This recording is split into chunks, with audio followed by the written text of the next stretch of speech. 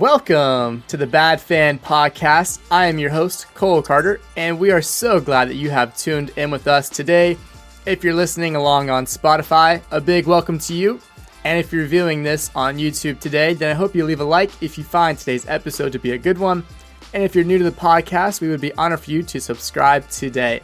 Along with subscribing, I'd encourage you to click the bell down below the video to get notifications for every time the Bad Fan posts on new videos. That way you're always connected with all things the Bad Fan. Well guys, I can't do this thing alone. I'm joined by my good friends and yours, Brandon Pasnick and Stephen Curl. Gentlemen, welcome in. How you doing? How's the weekend? Hey. Tough weekend in the sports world for me. But my week's been good so far. And I hope it continues. Yeah. Stephen?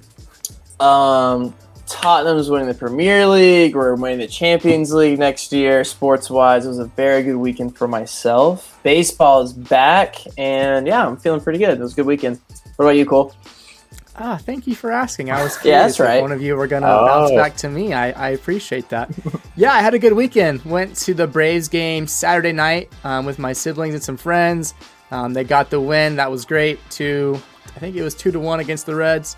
Yeah, I had a pretty good weekend. Enjoyed it. Watched the Masters almost every swing. It felt like I was watching. So yeah, good weekend. Can't complain.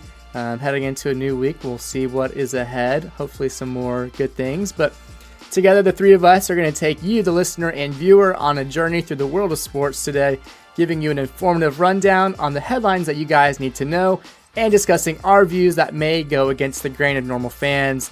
It's been good to check in, but as we jump into some of the headlines, we do want to take a look at some unfortunate news. Brandon, could you give us a lowdown of what happened over the weekend down in South Florida? Yeah, ex-Ohio State quarterback Dwayne Haskins sadly passed away.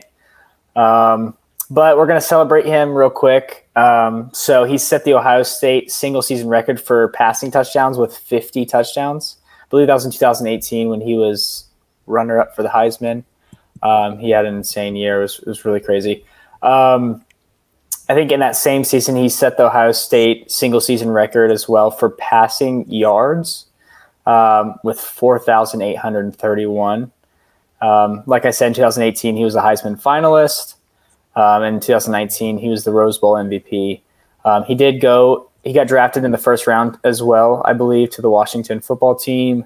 Had a hard time there, which it's hard to have a good time there. They're a poorly run NFL team. And yeah, I think bounced around and then ended up on the Steelers, which he might have been battling for a spot this year, which is sort of unfortunate. That doesn't get the chance to do that. But he's gone too young. He's our age. He's 24. So it's sort of crazy to put that in perspective as well. But yeah, he was a great quarterback. And from everything I've seen, great brother, great son, great family, great friend. So yeah, it's really sad. Yeah. Obviously you never want to see someone that young, go that early. I think he was struck by a car. I don't know any of the specifics, but obviously not a situation that you want to hear about, especially because he could have had a chance to have maybe a season up in Pittsburgh to compete. But we are going to jump in to our normally scheduled programming. So some of the bigger headlines that took place over the weekend since the last time that we saw all of you here on the Bad Fan. Jumping in over the weekend, I was very, very excited for this last time we talked. But the Masters took place at Augusta National in the great state of Georgia. It was the 86th Masters tournament to take place, and it was a unique iteration to be sure. After the past two were kind of different because of COVID, you had the 2020 one that actually took place in November. So that one had no patrons whatsoever. That one was won by Dustin Johnson. That was actually the year after Tiger had won in 2019, which is a huge Masters tournament. Yep. And probably one of the craziest sports moments ever.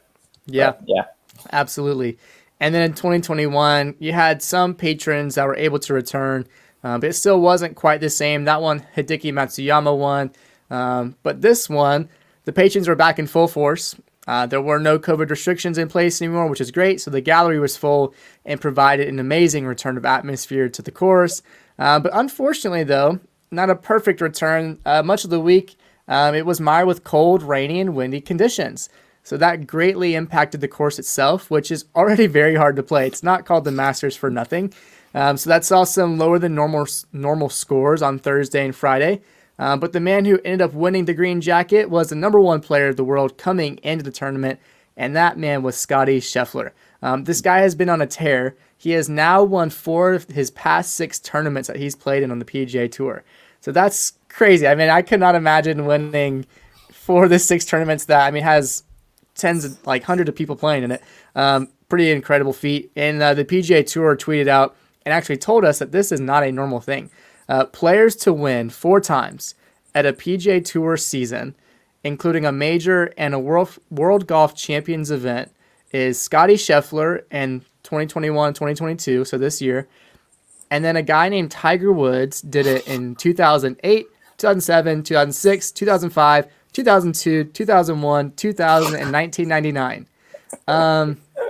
No one else has done that except those 2 people. And this is also still early in the season, so Scottie still has a lot of room to improve, to get some more wins. But to do that at Augusta National is certainly an impressive feat, to say the least. But not the only impressive feat. As we just mentioned him, Tiger Woods made an extraordinary return to golf after having not played in a professional tournament for about 17 months in that 2020 COVID Masters, in a little over a year since he almost lost his leg in a single car accident. He actually came out strong this week. Thursday, he finished in the red at 1 under, but he did kind of fade away. He failed to find that same strength that he had on Thursday for the rest of the weekend. But ultimately, it's not where he finished. I think he finished 8 over for the weekend, 9 over on the weekend, but it wasn't a score that mattered. It was that he persevered and beat the insurmountable odds to even make a comeback that really I think only he could do. And this is a guy that won a U.S. Open in 2008 on a torn ACL. This is a guy that's had like 1 or 2 spinal fusions, and then won the Masters in 2019, like we mentioned. He also won in 2018 at the PGA Tour Championship. So this is a guy I made sure I was glued to the TV. I almost watched every shot he took. But I'm really hoping that this isn't the last time that we see him compete in Augusta.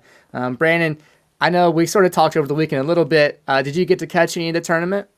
Yeah, I watched every round, like most of the featured groups. It was some good golf. And yeah, like you said, the conditions were really tough for them. And obviously the Masters is just crazy difficult as it is.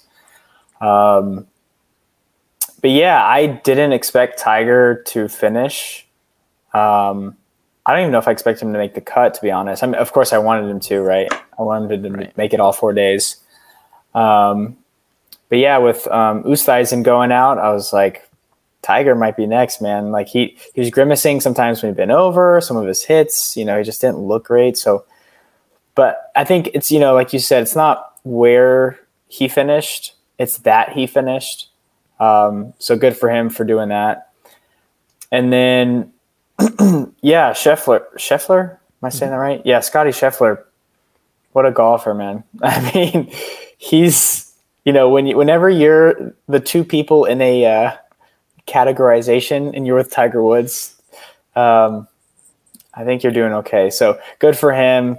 The year's long, so hopefully he can keep up his, we'll call it form, right, and keep playing really well because he looked really good over the weekend. So, and it seems like he's a champion that people have also been really happy with his character off the course. Mm-hmm. People have been admiring, him and his wife, their character. So people are really happy that he won, which is always a good feeling just to see a guy that, he dominated. He went into 18 with a 5-stroke lead. He was at 12 under. I think he 4-putted. I don't know if you guys got to see. I mean, he was within 2 or 3 feet, and he 3-putted that. So, I mean, he had to have been nervous, but luckily he had a 5-stroke cushion. The pairing to watch on Sunday actually was not even in that final group. If you guys watched, if you're listening and watching, Colin Morikawa and Rory McIlroy both balled out. Rory in particular, I think was 7 under on the day and actually got to jump up to second place. I know he was scoreboard watching, but ultimately, like we said, Scottie was on fire. But the fun moment was Colin Morikawa and Rory were both in a bunker together. On And the it was an 18th amazing, on the 18th hole, and they both sunk it from the bunker back to back. A pretty cool Masters moment. Awesome. What a way to finish the tournament. Obviously, Rory at that point's thinking, maybe because he finished ahead of Scotty, that maybe he had a chance getting that shot in, but obviously just too much or too little too late for Rory. And Scotty just had the whole thing in control. But a great weekend for golf, a great weekend for the Masters to be back in full force. But ultimately, Scotty Scheffler is the man that stays on top, and we'll see what he can do in the future. But on Thursday, Major League Baseball made its return. We had a great MLB preview episode that we aired for you guys. So if you missed that, it's not too late to check it out. We still have a lot of MLB season left, so make sure to go check that out. Leave a comment of who you think is going to be the World Series champion. We'd love to see who you think of for that one. Leave a like. But MLB opening weekend happened. Steven, I'm hoping that you've been watching some games, yes?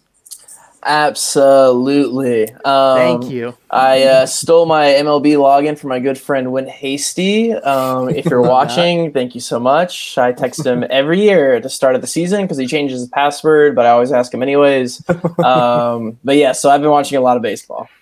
Good. Yeah, like I said, I had the chance on Saturday to go to a game. Brandon, you get any of the games caught yet? I actually didn't. I watched the Braves opening day, I think. But other than that, I didn't really catch any baseball this weekend. That's fair. That's okay. But we're going to talk about some of the teams that look the hottest this first weekend. Teams have had the chance to play 4 or 5 games now. And I think the first one we're going to start with is going to be the Rockies out in Denver. They got this series win against the new-look Dodgers, including Freddie Freeman. But, Steven, give us a breakdown of the weekend, some of the teams that looked hot and what happened. Yeah, I mean, considering I believe today is Monday, so the 4th games are getting played today. So statistically, the hottest team was the only undefeated team on the weekend, which was the Tampa Bay Rays. Wow, shocker. Yeah, so they swept the Orioles. A lot of people saying, oh, it's the Orioles, but even the Orioles came around today and ended up beating the Brewers, a very good team, 2-0. So, but yeah, Tampa looked really good. They're going to be one of those teams that you don't really know how they get 95 wins at the end of the year, but they're going to be there. But yeah, like you said, the Rockies were surprising, matching LA a little bit out in Colorado. Yeah, man, a lot of teams looked really fun. The Rangers and Blue Jays games have been absolutely insane. I want to make up a number and say there's like 15 home runs hit in that series is what it sounded, what it felt like, honestly. And the Rangers today, as we recorded this, they got bit by the replay bug again today against the Rockies. Yeah, they've had a wild start to their season. I believe they hit Jose Barrios out of the start of his game and were winning 8-0. And the first 3 or 4 innings, they ended up coming out and losing that game. So, wow. Baseball's fun. Yeah, it's back, and I'm excited. Heck yeah. Let's think. What else? I mean, the Braves, they had a 4-game set against the Reds, splitting the series 2-2. Obviously, you always have the talk of the World Series hangover. I mean, any sport, the Super Bowl hangover, whatever it is. Opening day, they didn't look great. But then you had Charlie Morton come out in Game 2 and Kyle Wright in Game 3, putting out some pretty solid pitching performances, and then just getting slashed the other day, and Ian Anderson start, and then also, as we recorded today on Monday, Huascar Ynoa and the Braves just not looking good. I think they lost 11-2 against the Nationals. What was his name? Who was the guy that had 4-5 hits, Steven? Franco. Yes. Yeah, Michael Franco. Michael Franco having just an amazing day for the Nationals against the Braves. So obviously we want them to bounce back. There's a lot of games to play, so maybe not time to press the panic button quite yet. But who's been some of the hottest hitters and players that are taking MLB by storm right now? I have some fun stats for you today. So my hot take for the MVP this year is going to be my man Byron Buxton, first round draft pick out of Minnesota. He's had a ton of injury problems, but there was a stretch this weekend where in 3 straight at bats spanning over 2 games, He hit a home run, and then a home run, and then another home run. Yes. He hit 3 home runs in a row. Yeah, very good. Over the span of 2 games. But he's out mashing. He's a leadoff hitter out in Minnesota in a very dangerous Twins lineup. Kind of gives you that Acuna vibe of a power hitter hitting leadoff. In his last 103 games, he's had 35 home runs and 21 defensive runs saved. And this is games that he's played in. So injuries have been the bug. Right. But even like narrowing it down to the past 81 games, he's hit 30 bombs with 10 stolen bases. So obviously this isn't how it works. But if you were to add another 30 home runs, that's 60 home runs and 20 stolen bases, not to mention like a 280 average. But anyways, that's my fun take for the MVP. But a lesser known name, a rookie out of Cleveland, plays for the Guardians. My man Brandon's team over there. Come on. My second team. Yeah, don't say that. Don't say the other name anymore. Don't say that other name. I don't know what you're talking about. His name is Steven Kwan. He has reached base 15 times in his first 4 games in his major league career. So put that into perspective for some people that maybe don't know baseball that well. I mean, in your first 4 games, how many times are you even going to the plate? Usually, and this is if you get a bat, probably like four bats a game, usually. So in his first 4 MLB games, the Cleveland Guardians have been doing pretty well. So he's come to the plate 15 times, and he's reached base every time. He's taken 26 swings and has not missed the ball. So it might have been like a foul tip or whatever, but he has not missed the ball. This looks like 6 singles, 2 doubles, a triple, and 5 walks, also showing that discipline since he's got to the major leagues. Sustainable? Absolutely not. Do I know who Steven Kwan is before the last like couple hours? No idea. But it's fun, and I love it. Baseball's fun. So 26 swings, hasn't missed the baseball yet. That's crazy. And if he does that all year, for y'all who aren't too familiar with baseball, he'll be the best baseball player of all time. What he's done in these first 4 games has not been done since 1901, referring to the amount of times that he has reached on base in his first 4 professional league games. But yeah, those are some fun stats for you. So lesser known names, some more high-profile names of people I expect to have a breakout year. Wow. I love baseball. Yeah, and I don't think people can even sometimes grasp how hard that is. The fact that you're not missing on a swing is incredible. I mean, if you understood the amount of break that some of these guys have or how fast they throw, I mean, it's pretty incredible, the judgment and the vision you have to just to see the ball that well. So obviously not sustainable, but certainly a great way to start your career as a rookie. We saw. Go ahead. No, go ahead. I was going to say before he leave the Guardians, they signed Jose Ramirez to a long-term deal, which I was thinking that they were going to move on from him. Maybe get some money for him or whatnot. But they signed him, and I don't know if that means they're going to try to go for it towards the deadline if they're looking good. They started the season really well. Like I've said, I think before, they have okay pitching. So it's going to be interesting. I don't know why that deal happened, but it did, and that's pretty exciting. I think his deal also included a no trade clause, so he's certainly not going anywhere. It wasn't like they were getting his contract set so they could trade it. It's a no trade deal, so it will be interesting to see if they feel confident about their team now, or they'll evaluate, because we have the expanded playoff format, if they think come July that maybe they can be buyers and push for a deep playoff run. But I don't know. Who knows? Both those players in the AL Central, Cleveland Guardians, Minnesota Twins, Detroit's looking fun. White Sox are going to be fun to watch. Royals are off to a bad start with Bobby Witt, top prospect in the major leagues. Yeah. AL Central, no one's going to be amazing. No one's going to go out and win, I don't think, like 95 games, but sometimes that's like the most fun and playing in that division. So I'm really excited to see how it's going to turn out. Yeah, it's certainly up for grabs. I know I mentioned it, but the Royals, I always hope that they can come out on top. It's been a while since they've been relevant. They weren't terrible last year. I mean, they were like I think 10 games under 500, which, relative to some other teams in majors, they weren't too bad off. But exciting to see a great start to the Major League Baseball season. A season that's coming to a close, though, as the NBA playoffs are set to start. They're beginning with the NBA's play-in tournament. Whether you like it or not, it's happening. And some actually think this is when the NBA becomes watchable and actually becomes sort of fun.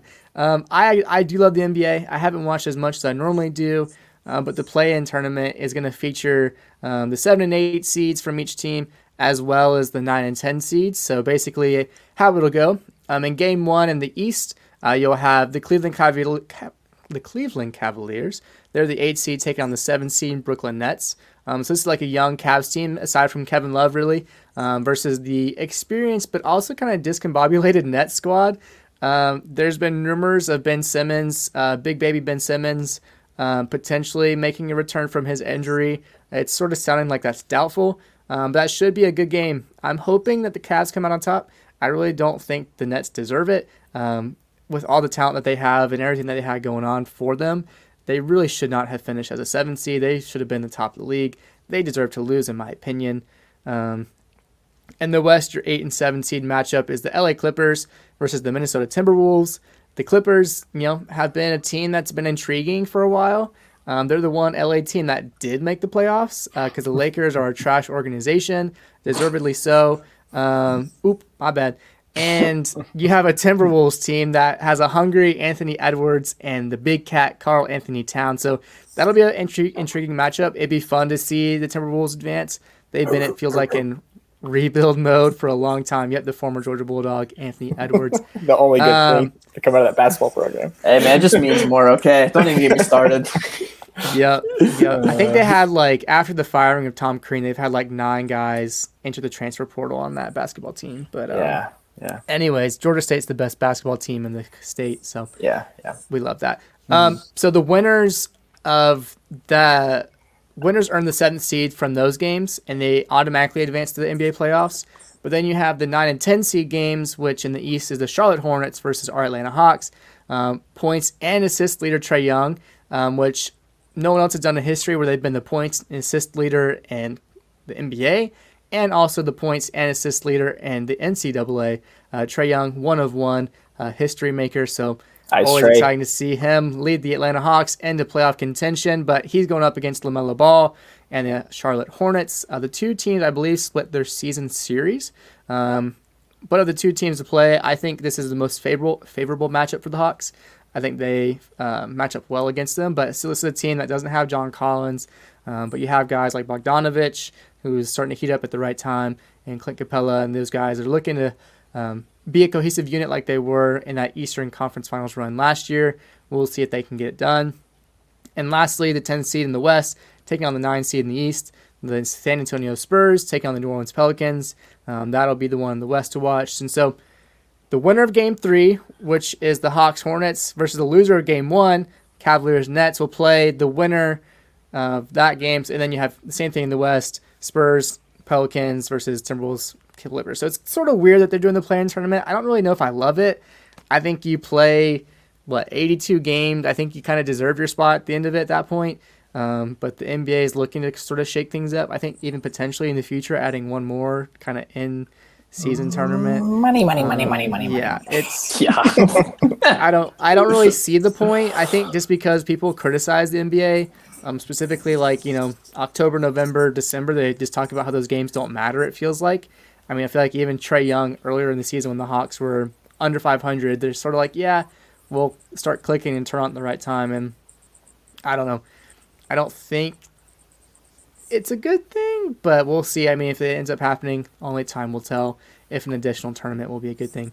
On the women's side of things, the WNBA draft happened. Just a quick mention. Our Atlanta Dream made a trade to get the number 1 pick in the 2022 WNBA draft. After a sluggish season, actually a couple of sluggish seasons, the Dream traded for the number 1 pick this past week. And with that pick, they selected 2-time SEC Player of the Year and guard out of Kentucky, Ryan Howard.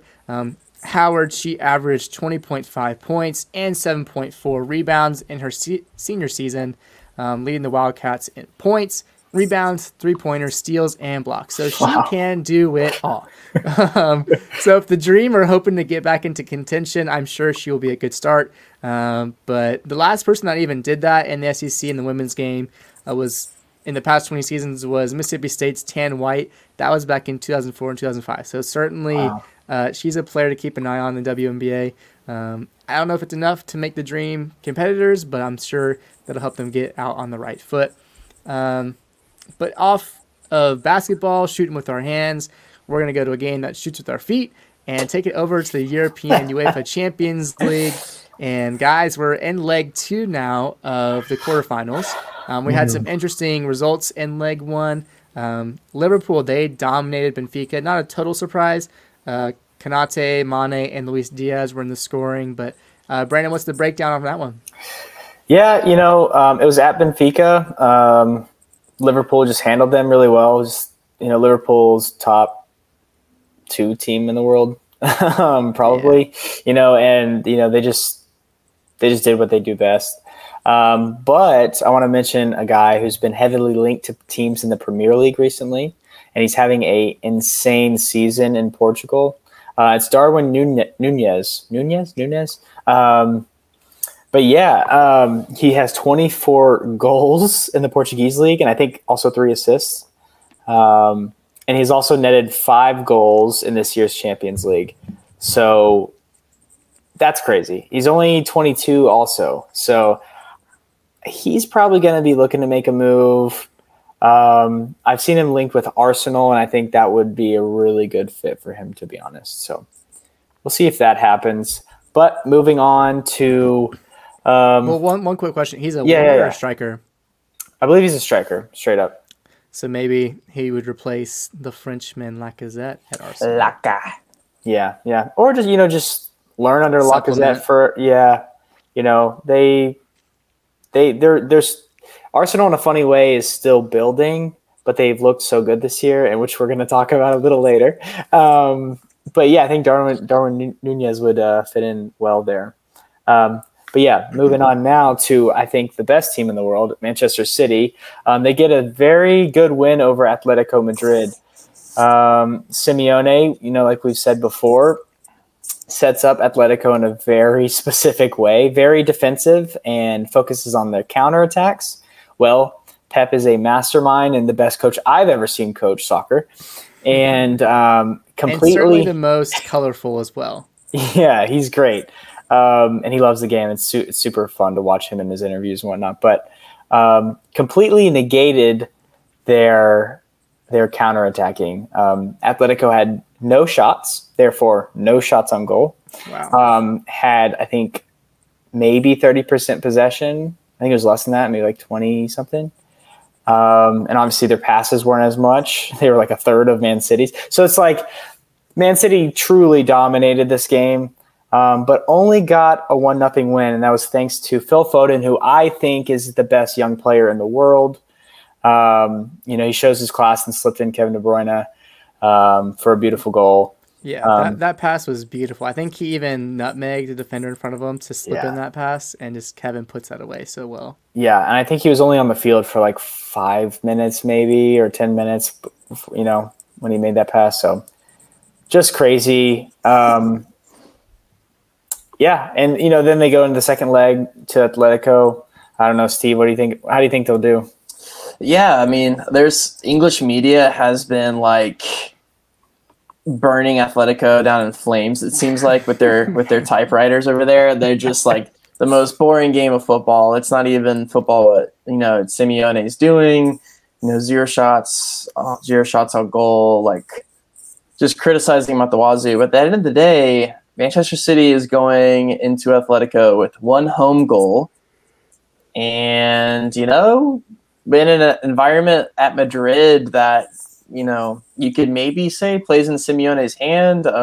Obviously, they'd like to be going into this leg up, Atletico would. But they're only down 1 goal. For as dominant as Manchester City looked, I really don't know. Especially if it was a different team, if Manchester City dominated, honestly, if I'm looking at Benfica, Liverpool, Bayern, or any of those teams with those stats, I would assume for them to wipe in the second leg as well. But it's Atletico. Right. It's kind of what they do. So part of me is like, I feel a little naive to not think that this second leg is going to be crazy. I don't know. Hopefully filled with some more goals, more than just one. I'd like to see Manchester City go through, but then there's also they've never won the Champions League, I don't think. So, maybe Champions of Europe, you'll never sing that. I know, right? So maybe Simeone bites another Manchester team in the butt, but it's going to be must-see TV for sure.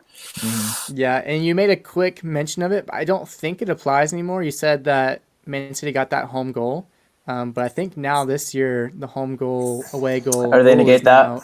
Is not in effect anymore. So really, it's just a straight up 1-0, and just like the other matchups too, that rule is no longer in effect. So I think it will go into, a full extra time and then PKs. I don't think it goes straight into PKs. I would not. So I guess we'll definitely have to keep an eye on, some of the other games. Like if the next matchup that we talked about, Villarreal and Bayern, if this one, after the shocking result in leg one, the Vampire does it once more, getting the result, beating Bayern 1-0. That's just a crazy headline in itself. The fact that Bayern, a team that just feels like they're unstoppable, just a force of just incredible players, of deep talent, and just, they're sort of like Man City, where they're just like the machine that just like, they're so effective in what they do, that to see them lose 1-0 in the first leg is pretty crazy to see, huh? Yeah, I think it is. And we were sort of dogging Villarreal. We didn't really give them a chance in our last episode when we talked about it, but they get a 1-0 win. So they kept a clean sheet, which is crazy. But now they're going into Munich. And I just I think Bayern will win 4-0, to be honest. Oof. Yeah. That's a pretty critical result. Yeah. Steven, before you say something, do you know who won man of the match for Villarreal in leg one? Oh, yes. Is it one of those high-profile signings that Tottenham likes to do? Then we loan them out, and they play well when they're on the other team? Giovanni Lo Celso? You are correct. Yeah. He looked good, too. He might come back. I hope not, but he might come back. not for like any reason. I think he's enjoying his time at Villarreal way more than he was in Tottenham. I think it's just a better fit for him. Yeah, most players do. Most players enjoy all of their time them. away. There's some that we'll talk about that have great fits, but you think 4-0 in the next game, really? Yeah, maybe 3. But yeah, it's at home. It's in Munich. I think you see these teams, especially Bayern, like Bundesliga is not really competitive, and maybe this is the shock that they needed. And this happens to these high-profile teams. And it was only 1-0. It's a great result for Unai Emery, but yeah, unless they just park the bus, but I don't even know if that's the best strategy. It's do you go out and just try to defend, or do you still try to play that expansive football to keep it on them? So I will say that they have Gerard Moreno, who's a really good striker, and they started to do that in the game. I watched some of it, and Gerard Moreno almost got in behind. He was like one good touch away from just being one-on-one with Manuel Neuer. So maybe that is how they'll approach it. Maybe that's how they'll have to, because that's what a lot of the first leg was. But yeah, it'll be interesting how they come out. Wow. Yeah, it'll be, I think, the one to watch. This other one was a masterclass from one singular player that's done it 2 rounds in a row. Steve, what happened in the Chelsea-Real Madrid game? Yes. So my dark horse to win the Champions League, quoted on a podcast previous, Real Madrid can confirm. I've been saying it since the beginning. Yep. Real Madrid absolutely mopped the floor with Chelsea. Not true. No, Benzema did though. Could have had 4 goals. Showed he was human. Only scored 3 to be nice. But no, he missed a wide open, like the easiest one. Maybe he missed the one played in by the Chelsea defender. But no, we talked about Chelsea a little bit after losing to Brentford. About this being a blip on the radar. They're going to get back into it. And Tuchel, even after the game, had said, I'm worried about Southampton. I'm not thinking about the second leg in the Bernabeu. It sounded kind of doom and gloom, honestly, about Chelsea's chances going into the second leg. Right. A lot of that kind of coaching strategy coming into it. I think he knows the talent that he's working with, but also he inspired Mason Mount to get a haircut. But no, yeah, this game was pure class from Karim Benzema and punishing Chelsea mistakes. Chelsea scored a really good goal. I believe it was Havertz that came in and scored. Mm-hmm. But yeah, just little sloppy giveaways. Mendy with an awkward pass out of the back got punished. Benzema left in way too much acres of space, showing what he can do with his head. I believe his first 2 goals were headed goals. One drifting away from the goal, coming across was absolutely. I think that was the most impressive goal to myself. Yeah, and the first one having acres of space as well. So Karim Benzema is getting it done and having a very good season, getting ready to go into this World Cup year. But yeah, we'll see how the second tie goes. I'd like to say I'm optimistic about Chelsea, but it's going to be in Madrid. And that definitely has factors to play with it. And I think Real, maybe a 2-1 score line in favor of Real. I don't think Tuchel can get it done. But I mean, they came in at that Southampton game and wiped them out 6-0. 6-0, yeah. So who knows? Maybe the haircuts and the new result at Southampton. Maybe, I don't know. Christian Pulisic needs to wear a bigger hat, smaller hat. I don't know. Whatever it is. The revenge tour is happening. Yeah, maybe the revenge tour is happening. But my money's on Real Madrid, the kings of Champions League, to be honest, to advance past this round. Hey, that's a fair take. That's a fair take. Yeah, I was just gonna say Chelsea. The bright spot is it's only a two goal swing, 3 to win, obviously, but so it's close enough, right? We've seen crazier things in the Champions League. Absolutely. And Chelsea, they're defending champs. They're coming off of a 6-0 wipe of Southampton, who's not a bad team. Yeah, I'm really interested in this game because Chelsea's good enough to beat Real Madrid, right? They're good enough to flip it 3-1, right? They could easily do that. It's just, will they? I don't know. Tuchel's going to be really tested in the second leg, so we'll see how it goes. And another thing too I want to mention is how much different this Chelsea team would be if even one of their strikers were firing than Timo or Lukaku. That's just more of a sidebar, I guess, but the amount of money on transfers spent on specifically those 2 players. This is Kai Havertz playing like a false 9 or Pulisic playing a false 9 and Ziyech scoring goal. It's Rudiger. I don't know. This team is good. And they would be even better if they had a firing number 9 like Karim Benzema. But anyways, yeah, second leg will be great. To that point, though, I mean, Timo finally did find some footing against that Southampton team. I think he scored 2 goals and maybe had an assist. So maybe that is enough for him to very, very poorly played. Southampton's a great team, but they played absolutely horrible. Right, but for Timo, I mean, the whole thing for him has been encouraging. The inability to put the ball into the back of the net. So just even if it's against Southampton, even if it was against Norwich, it doesn't really matter who. It was just the fact that he got those goals might be the motivation he needs if he gets to start against a Real Madrid team. But all that is to be seen. Those games will take place later in the week. But also in Europe, the Europa League is in its quarterfinal stage as well. West Ham Lyon was a great match. Our guy, also another Tottenham player that saw a great boost in motivation and also on the field, was Tanguy Ndombele, getting his goal, just feeling like he's back at home in London, this time at the London Stadium. So him and Jared Bowen both scored in that one. So second leg should be very good. Frankfurt held their own against Barcelona at home. So that one was 1-1 as well. So maybe they'll have the same luck going to the Barcelona. Kind of remains to be seen, I would guess. And then Rangers is a team that was beaten at home. So can the Scottish champions bounce back in that one? Sort of remains to be seen. And RB Leipzig and Atalanta, probably the 2 maybe most competitive, best 2 teams in this round, at least in this draw. Could be the best second leg to watch. Should definitely be entertaining. So yeah, Europa League is happening, and also, and a sort of Champions League of sorts. We have the CONCACAF Champions League, and that one it's the two Mexican teams and the two U.S. teams taking on each other. Pumas beat Cruz Azul at home 2-1. Do you guys have some notes on these games?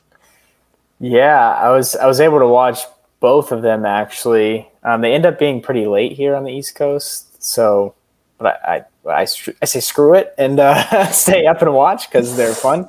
And you never know what's going to happen. There's a saying that you just got CONCACAF'd, and it's really true in a lot of these games. But yeah, Juan De Nino for Pumas scored his 6th and 7th goals in this game. That's in the CONCACAF Champions League. He's also doing pretty well in the Mexican League as well. But yeah, it was really entertaining. It was end to end, and that's what you would expect, and also hope for, I guess, in a game like this, especially a semifinal. And I'm hoping for the same in the second leg. I will say though that Cruz Azul scored a late goal. I think it was the 83rd minute to get it back to 2-1. Now, in normal Champions League, the away goal rule is no longer existent. However, in CONCACAF Champions League, it does still exist. So, yes, classic. The game was at Pumas. That means Cruz Azul has the away goal. Very crucial going into this second leg. So I don't want to overlook that. I want to make sure I said that. So, really what that means is Cruz Azul has to only score one goal and not give up any. So, if they do that, they win the game 1-0. They will go through to the final of the Champions League. So I don't know who I'm pulling for on that side. I've said Cruz Azul's pretty good, and I think I'll stick by them. But I could not tell you who's going to win that second leg. Yeah, but Pumas has the cooler jersey, so they get my vote. True. But on the American side, you had Seattle. They beat NYCFC at home 3-1. What was up with that one? Seattle looked good on the day. They I think they deserved to win the game. There's a questionable penalty call in the game that I didn't think was a penalty, but again, it's one of those CONCACAF things that it goes that way during that game, but in the second leg in New York, it might fall New York's way. Right. So we will see what happens there. But yeah, anything can happen in these CONCACAF games, in these tournament-style games. It's 3-1 now, but it could be flipped. And yeah, New York, again, they have an away goal. So if they win 2-0, they will go through on aggregate. So I don't know. What are you guys' predictions for these two series? I hope you guys – I don't know if you guys have been watching, but it should be really interesting finish. Well, I said Pumas can take the first one. Yeah. And I think at this point, Seattle is probably the stronger team. They obviously have the bigger advantage. But I think Steven has the more pronounced prediction for what Seattle can do this season, doesn't he? Yeah. Again, Seattle. We were talking earlier at the beginning, a little bit earlier stages of this Champions League for CONCACAF. I had them winning it. They're really good. And they're playing without their best player in Raul Rudy Diaz. And yeah, I think if you're an MLS fan, you want Seattle just to go through because I don't have confidence in New York beating whether it be Pumas or Cruz Azul. Cruz Azul, a team that's won the league in MX multiple times.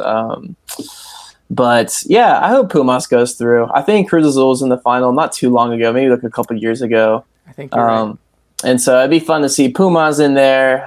Seattle, in a way, just feels like America's team in MLS. I don't know if that's me just making things up in my head. They're really big trailblazers when it comes to investing in the MLS, one of the early goers. So hopefully they can do it. Roos not getting on the score sheet, poaching him from Real Salt Lake, which was their best player last year. But no, I hope Seattle can do it. I think that they'll win the Champions League. Maybe this will be the first year they do it. I think consistently throughout every leg of the competition, they've looked the best out of every other team. but again, they have that MLS voodoo on them. And hopefully this is the first step to a treble of Seattle this year. Hot take. They gotta dethrone Atlanta United, who has currently the best number 9 in the league in Dom Dwyer for the U.S. Open Cup. So they have to take that trophy away from us. And we've held on the trophy longer than anyone else has. So yeah, maybe it's time for Dom Dwyer to give it up. But 3 years, maybe 2019. That's crazy. So, but in all seriousness, though, I think if Seattle somehow wins this CONCACAF Champions League, that's a ton of momentum just to carry into the season. With Freddie Montero, I think scoring like 4 or 5 CONCACAF Champions League goals for them without even their starting striker. Yeah, it's kind of crazy, honestly. So I think they'll get rolling after they're done with this competition. But yeah. I'll agree with you. I think Pumas, because their striker is good, I think they will go through. I couldn't predict the score of the next game, to be honest. I'll say Pumas, though, Seattle, and I do think Seattle will win. They are good. They're starting to click. And Rui Diaz played in the MLS this past weekend. I think he's coming back from injury. That's why he hasn't been playing that much. So if he's there for the final, that's again, we've said this, and I don't want to beat the drum anymore, but it's they're very, very good. And I think they will break the MLS curse and win the MLS's first Champions League. And their first Champions League. So yeah, I'm all for that. I'd love to see them as an MLS team make history. But moving on, we're going to go back to Europe, to the Premier League. And I think the match of the season that everyone had their eyes on, everyone, I'm sure, was putting big money on the game. You had the two giants and titans of the game going up against each other, talking about Manchester City and Liverpool. This game was full of spectacle. Obviously, some of the best players in the world going at it. Some good goals, some good big results, but the game ended in a 2-2 draw. Who wants to break it down? Brandon, Steven, who's got it? I'll give it to Brandon. He always points at me. I know. I will. These are the two best teams in the world, in my opinion, with some of the best players in the world. 2-2, like you said, goals from Kevin De Bruyne. Then Jota scored, who's been on fire this year. Yeah, I think he's up to 14 goals now. Yeah, maybe just in the Premier League, but overall, I think he's in the 20s or something crazy. Yeah, like very when you impressive. add Champions League, crazy. What a signing by them from Wolves. Then Gabriel Jesus scored, and then like a minute in or so to the second half, Sadio Mane scores off of a great cross. Crazy game. Sterling did score later, but it was called back for offside. I think it was pretty close too. But dude, it was just an amazing game to watch. I sent you guys a picture with me having a breakfast burrito and my coffee, just like thankful for life, basically. I was like, it can't get really much better than this on a Sunday morning. The sun was out. It was awesome. So, the two best teams in the world going at it. I would love to watch that every week. But yeah, we're going to get to see it again in the FA Cup. So that'll be really exciting. But yeah, Man City keeps their 1 point advantage in the table. Yeah. Do you guys think they can keep that 1 point advantage, or go on to win? I'm gonna say one thing, and not to mention not even getting just the breakfast burrito, but getting Rebecca Lowe in the My Premier League mornings. I mean, come on, can you beat that? She's a saint. No, in all seriousness, I think Man City, obviously they have the advantage. Liverpool, hey, they still got to play a hot Tottenham team. Can they steal another point? Because that game, I think in November or December, I think it was like the second or third game when Antonio was in charge, and he actually drew against Liverpool. So, if I'm a Liverpool fan, I'm looking at that game and thinking this actually might be a really, really big game for them now that they didn't get the win against Man City. So I think Man City has the advantage going into these last 6, 7 or so games. I'll say the biggest takeaway, I'll keep it really brief, for the Man City-Liverpool game was Pep Guardiola going on TV afterwards, congratulating the U.S. men's national team on qualifying for the World Cup. Rumor, maybe he'll be our next coach. I don't know. Oh my gosh. We could only that's in a dream. That's not.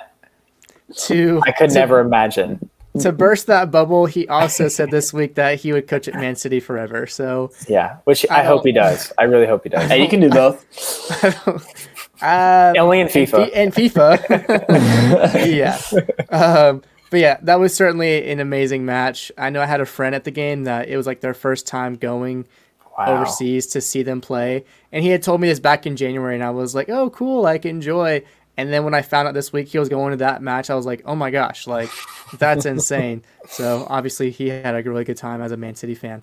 But some other matchups at the top 4 race has heated up as we've hoping it would. Our guys Tottenham, way to go. I've actually even I'm going to flip it around for the viewers to show it off. Oh, this is my man, Sonny, getting the hat trick. Tottenham beat Brandon's team, Villa, 4-0. Brandon, I'm so sorry, man. The villain just not looking hot in this one. Yeah, I actually didn't watch this. I only watched the highlights. We looked actually really good for, I think, a good portion of the game. Right. Well, we scored early, goals. and we scored early, and then you guys responded really well. Yeah, and that tends to happen. It was just that in the second half, you guys just sort of fell apart.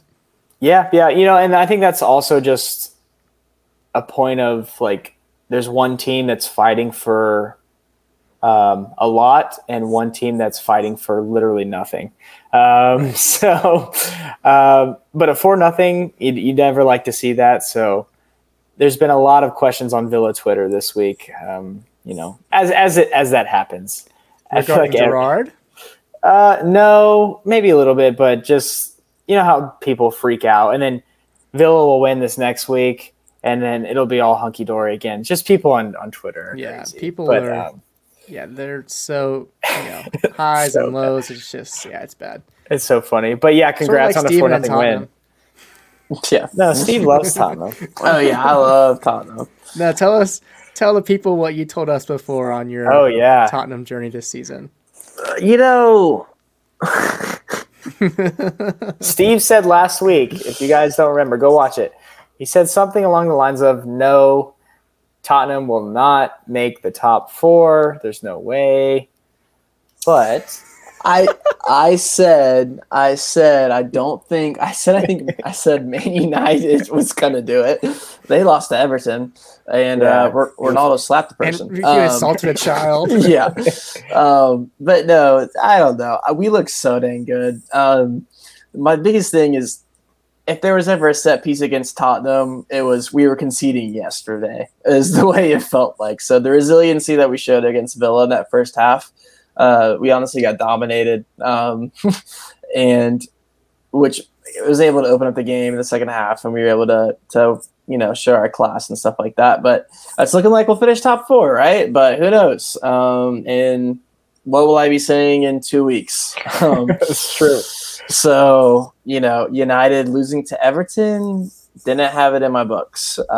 But all good news for Tottenham right now. Going into Arsenal, losing 2-1 to Brighton. Did not see that coming either. And it's kind of almost like they're playing like a game. Like I'm on the Truman Show, if anyone's ever seen that movie. Like they're just stringing me along. They're about to pull the wool over my eyes or something. I don't know. Oh my gosh! I was gonna say Hotspur experience. Yeah, but I think you guys can do it, man. I was telling you guys, keep hope, because this Arsenal team, they're starting to revert back to how they were last year. They were not good. They have not looked good, man. They lost to Brighton 2-1, and now they only have one game in hand on Spurs, which I think they play this week. So it's going to be very, very tight. Cole, you might want to start looking at flights because you still have that ticket to the game. I'm just debating if I want to spend that money or not, man. Oh my gosh. It's probably going to come down to that game. It's probably going to come down to that game. It's crazy. Yeah, Man U losing, Arsenal losing only helps Tottenham to solidify their position in fourth, especially their goal differential. We've scored the most goals in 2022, more than any other Premier League team, so it's only helping to protect ourselves. If we, come even with another team, we'll have that goal differential heading into those last couple of games. So that's also important. But yeah, Everton surviving, getting the huge points against the crumbling Man U team. But the other side of that table, you had Burnley. They lost a game to Norwich, 2-0. So the bottom guys putting up a fight, doing what they can to maybe scratch their way up with what little chances they have. I don't know. But it doesn't help either that, it helps Norwich, but Watford also, they lost to Leeds 3-0. So kind of some crazy results there at the bottom of the table. It's sort of like a hot potato kind of thing where it's like, you guys win. I don't want to win. Like, it's just like everyone's just, it's like you just don't know what you're getting from any of those teams right now. But as it stands, Everton are 4 points clear of Burnley in 18th. So, there's what we've said, 6-7 games left, depending on, what teams have left. 4 points is not great, but it might be just enough to hold their position. I was going to say, I think I said last week that Everton would probably need only like 7 points out of the remaining 7 games to stay up. I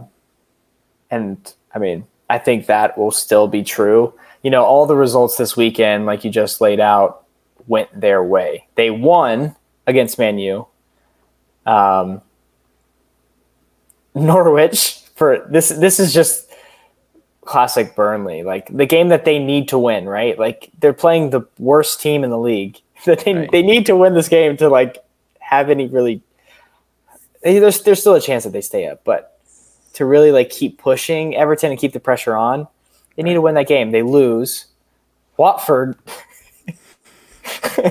just look bad against Watford. We were talking about they might jump Everton, but now they're in 19th place. It's a mess down there, and I think our predictions from a couple weeks ago will end up being true by the end of the season, that those 3 teams down there will stay down there, unfortunately. Yeah, we got some games to look forward to. Tottenham and Brighton. Obviously, Tottenham's trying to stay hot.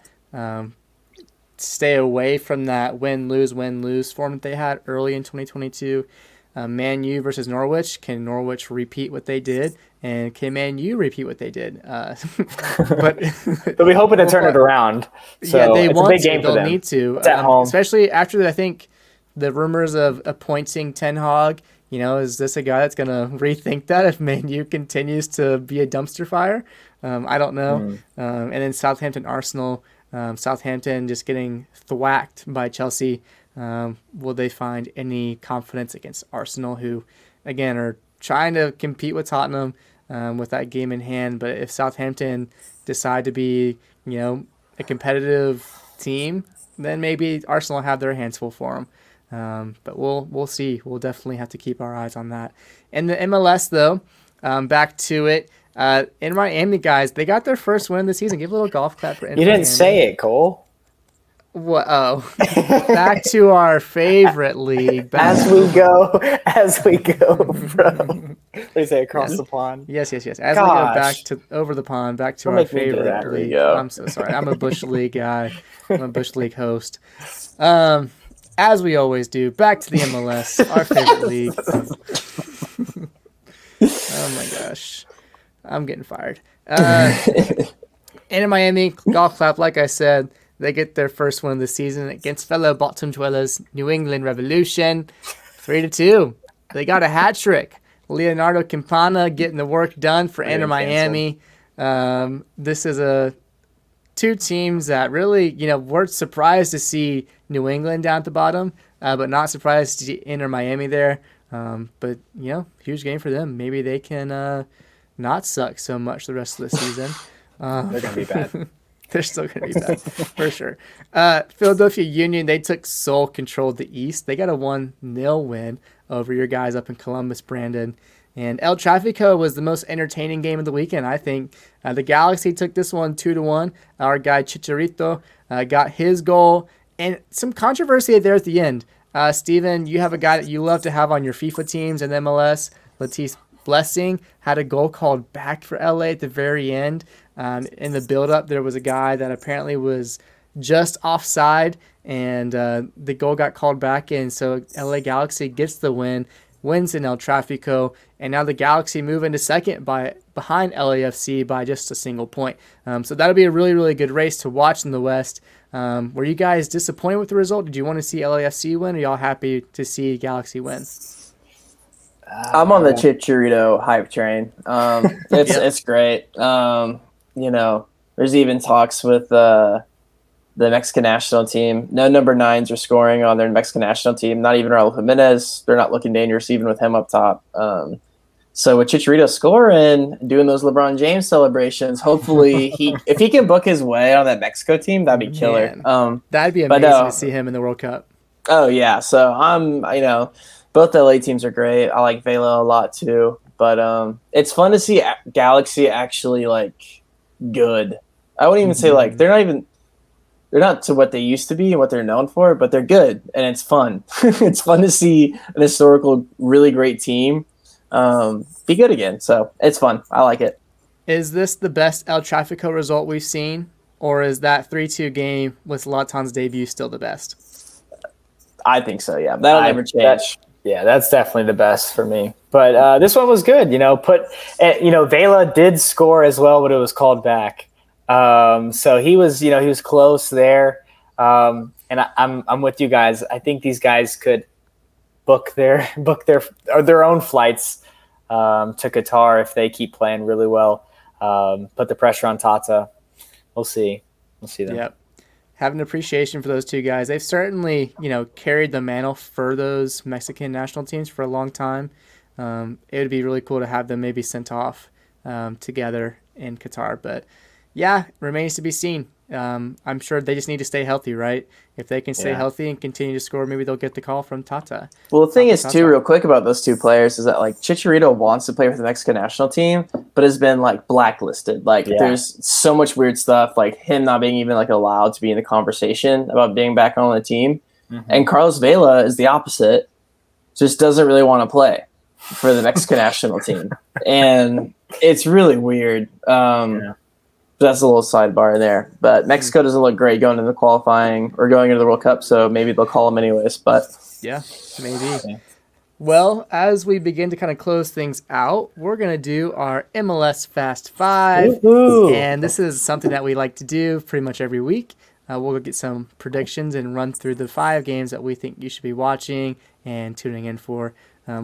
Match number 1 is Houston versus Portland. Steven, get us started. Predictions for the Fast 5. 2-1 Portland, and Diego Chara has 2 bicycle kicks for goals. Okay. Okay, we're starting with the takes. I will say 2-2 draw. Houston's been in pretty good form. They won 4-3 at the weekend, surprisingly, and I think they're above Portland on the table currently. So I'll say 2-2 draw. It's in Houston, so. 2-0 Houston. They'll take the dub. Red Bull taking on Dallas. They're at home against Dallas. Brandon, you shoot away on this one. Yeah, 2 really good teams. Ferreira is looking really good, scoring some goals. Red Bulls won again at the weekend, I think. They're looking good this year. Oh, man, it'll be a tough game. I'll say Red Bulls 1-0 again because that seems to be a theme. Esteban? I'll go with a 1-1 draw, another Ferreira goal. I will take what you're having, please, sir. 1-1 draw. Minnesota, Colorado. I like the Loons. I think they'll win 3-1 at home. Brandon? Fun. 2-1. Yeah, Minnesota. And I'll go 2-1 opposite side, Colorado Rapids. Classic. A good game. We got Toronto taking on the Philadelphia Union. Steven, can the Union hold their spot in the sole control of the East? Yes, they can. 2-0 Union. Brandon? I feel like I got to go with my preseason prediction. I'll say 1-0 Toronto. Oh. Even though I think the Union are very, very, very good. I'll take the Union 2-0, taking it in the 6 against Toronto. And lastly, Atlanta takes on Cincinnati.